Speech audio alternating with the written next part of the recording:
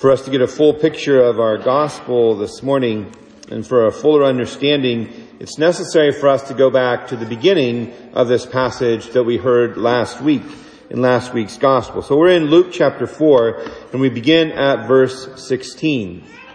Remember that Nazareth is the hometown of Jesus, and Nazareth being the hometown of Jesus, everybody knows who he is. They believe that Nazareth at the time that Jesus would have been there, or would have been born there, would have kind of been raised there, was about 100 people. And so being only 100 people, everybody knew everybody's business. They knew that Jesus was the son of Joseph, that he was the son of Mary, and that who is he to have all of these special powers? But they've also now heard that he's working these miracles outside of Nazareth.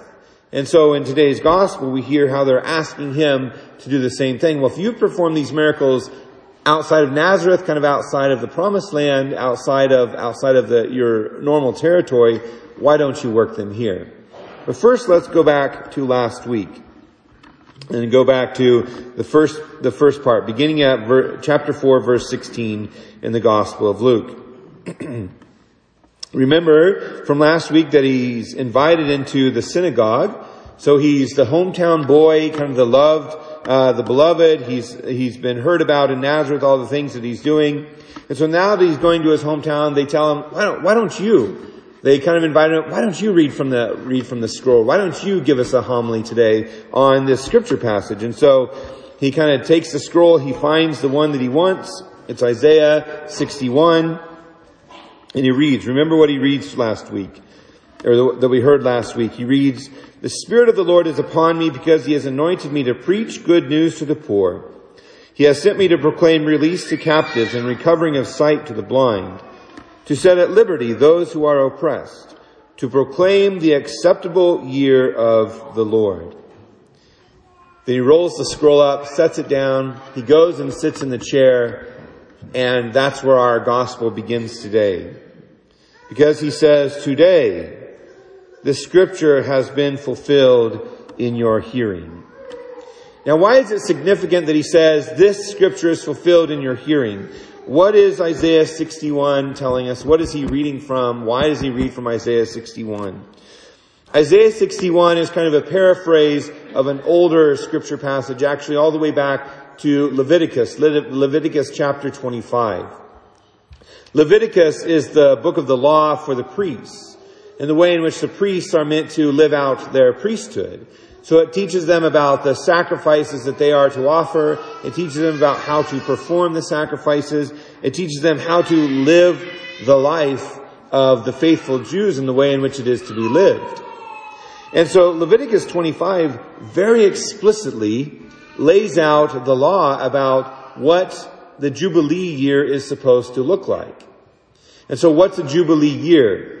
Well, in the law for the Israelites, after 49 years, 7 years of 7 years, after 49 years in the 50th year, the Israelites were meant to have this Jubilee year. In this 50th year, in this Jubilee year, what was supposed to happen is that they were supposed to allow the land to rest. They weren't to work the land. The year prior and the year after, they were to produce double the amount of crops and double the amount of fruit so that they could eat during that year and after that year, that they wouldn't be able to produce anything as they let the land rest. Any of the land that had been taken as a debt, any of the land that had been lost in a business deal of some sort, was to be returned to the original family's owners. And so anyone that had lost land was to be given their land back. Anyone who had a debt, that debt was to completely be forgiven, meaning they wouldn't have to pay any of it back. Anybody that had a debt and had basically given themselves over into slavery and to the people whose debt that they were to be set free. All of the slaves were to be set free. And so it was basically this year in which they were able to go back to the original way in which God intended for all of Israel to live. Anybody that had gained land, remember the promised land was divided into 12 different partitions. where each of the tribes of Israel had a portion of the land in which they could live and in which they were to produce their fruit, produce their crops, produce their animals, and then be able to trade with one another, be able to make a living. And so if they lost the land in their family, they were unable to make a living anymore. Not only did they lose that land and not able to make a living, but it was a sign of exile in a sense to lose the land. Because this land that they had been given was promised to them by God, and remaining in the land and holding on to this land was a sign of the covenant that God had made to them. And so whenever even a family was to lose the land, they were in a sense living a sort of exile from what God had given them. And so this Jubilee year was to be a year of forgiveness of basically everything. And kind of was this ability for them to be able to come back to the promises that God had made them, to live in the covenant with God once again. This Jubilee year is extremely significant. It kind of brings everybody back to the same level so that they all can live in brotherhood once again. And so what Jesus is proclaiming is that He is the Jubilee year. It is through Him that the land that was lost is to be returned. Now, of course, all of the Jews that He is speaking to, of course, and the understanding of this passage for all of the Jews was to understand the promised land and the physical, material land that they had been given by God. That's the way that they would have interpreted this. But when Jesus says this is fulfilled in your midst, what He is saying to them is that the land that you lost by sin, what is that land that is lost by sin? Heaven is lost by sin, is being returned to you. And so we have this understanding as Christians, as Catholics, that at the moment of Jesus' death, that the gates of heaven are open and that we can once again return to that land or go to that land that God has promised to us. And so Jesus is saying that this is not for the material world, but this is fulfilled in me, and an even greater way, an even more important way is this being fulfilled. Because you have been living in exile since the sin of Adam and Eve, which closed off the gates of heaven. And now I am ushering in this Jubilee, this ability to come back to the land. And not only is He saying that you are coming back to the land, but I am forgiving your debts. It is through me that your debt will be forgiven. Any debt that has been incurred because of sin will be forgiven. He's saying that you have been caught up into captivity because of your sin. You have been in slavery because of your sin. But it is through me that you will be set free. This is what He is proclaiming by saying, this is fulfilled in your midst. He is proclaiming freedom. And that freedom is extended to all of us by our relationship with Jesus and in relationship with the church in the way that we receive the sacraments and enter into that freedom that God has given to us. A freedom that allows us to be who we are truly meant to be. No matter what kind of poverty we are in, no matter what kind of debt, physical debt, material debt that we are in, God is promising us liberty. He is promising us freedom, to be set free from the chains of sin, to be set free from that slavery that we find ourselves in through sin. And it isn't this that His townspeople, that His hometown has a problem with. It's not this proclamation that they have a problem with. What do they have a problem with? Because it's after this, in today's gospel, that we hear them say, will you work the wonders for us that you worked in Capernaum? In this other town that is not ours, but you've come back to your hometown, so now will you work these wonders here? And what does Jesus say to them? If we have ears to hear, we begin to understand. That's why it's important for us to read the scriptures, to understand the stories of the Bible, to understand who these characters are. Who is Elijah? Who is Elisha? What are these stories He's referencing? We go back to the first book of Kings. I believe it's first book of Kings 17 for Elijah. I believe it's first book of Kings 27 for Elisha. And so Jesus is referencing this story in which Elijah, who is the prophet in Israel, the king of Israel has fallen into sin. He's married Jezebel. Because he has married Jezebel has brought in all of these false prophets.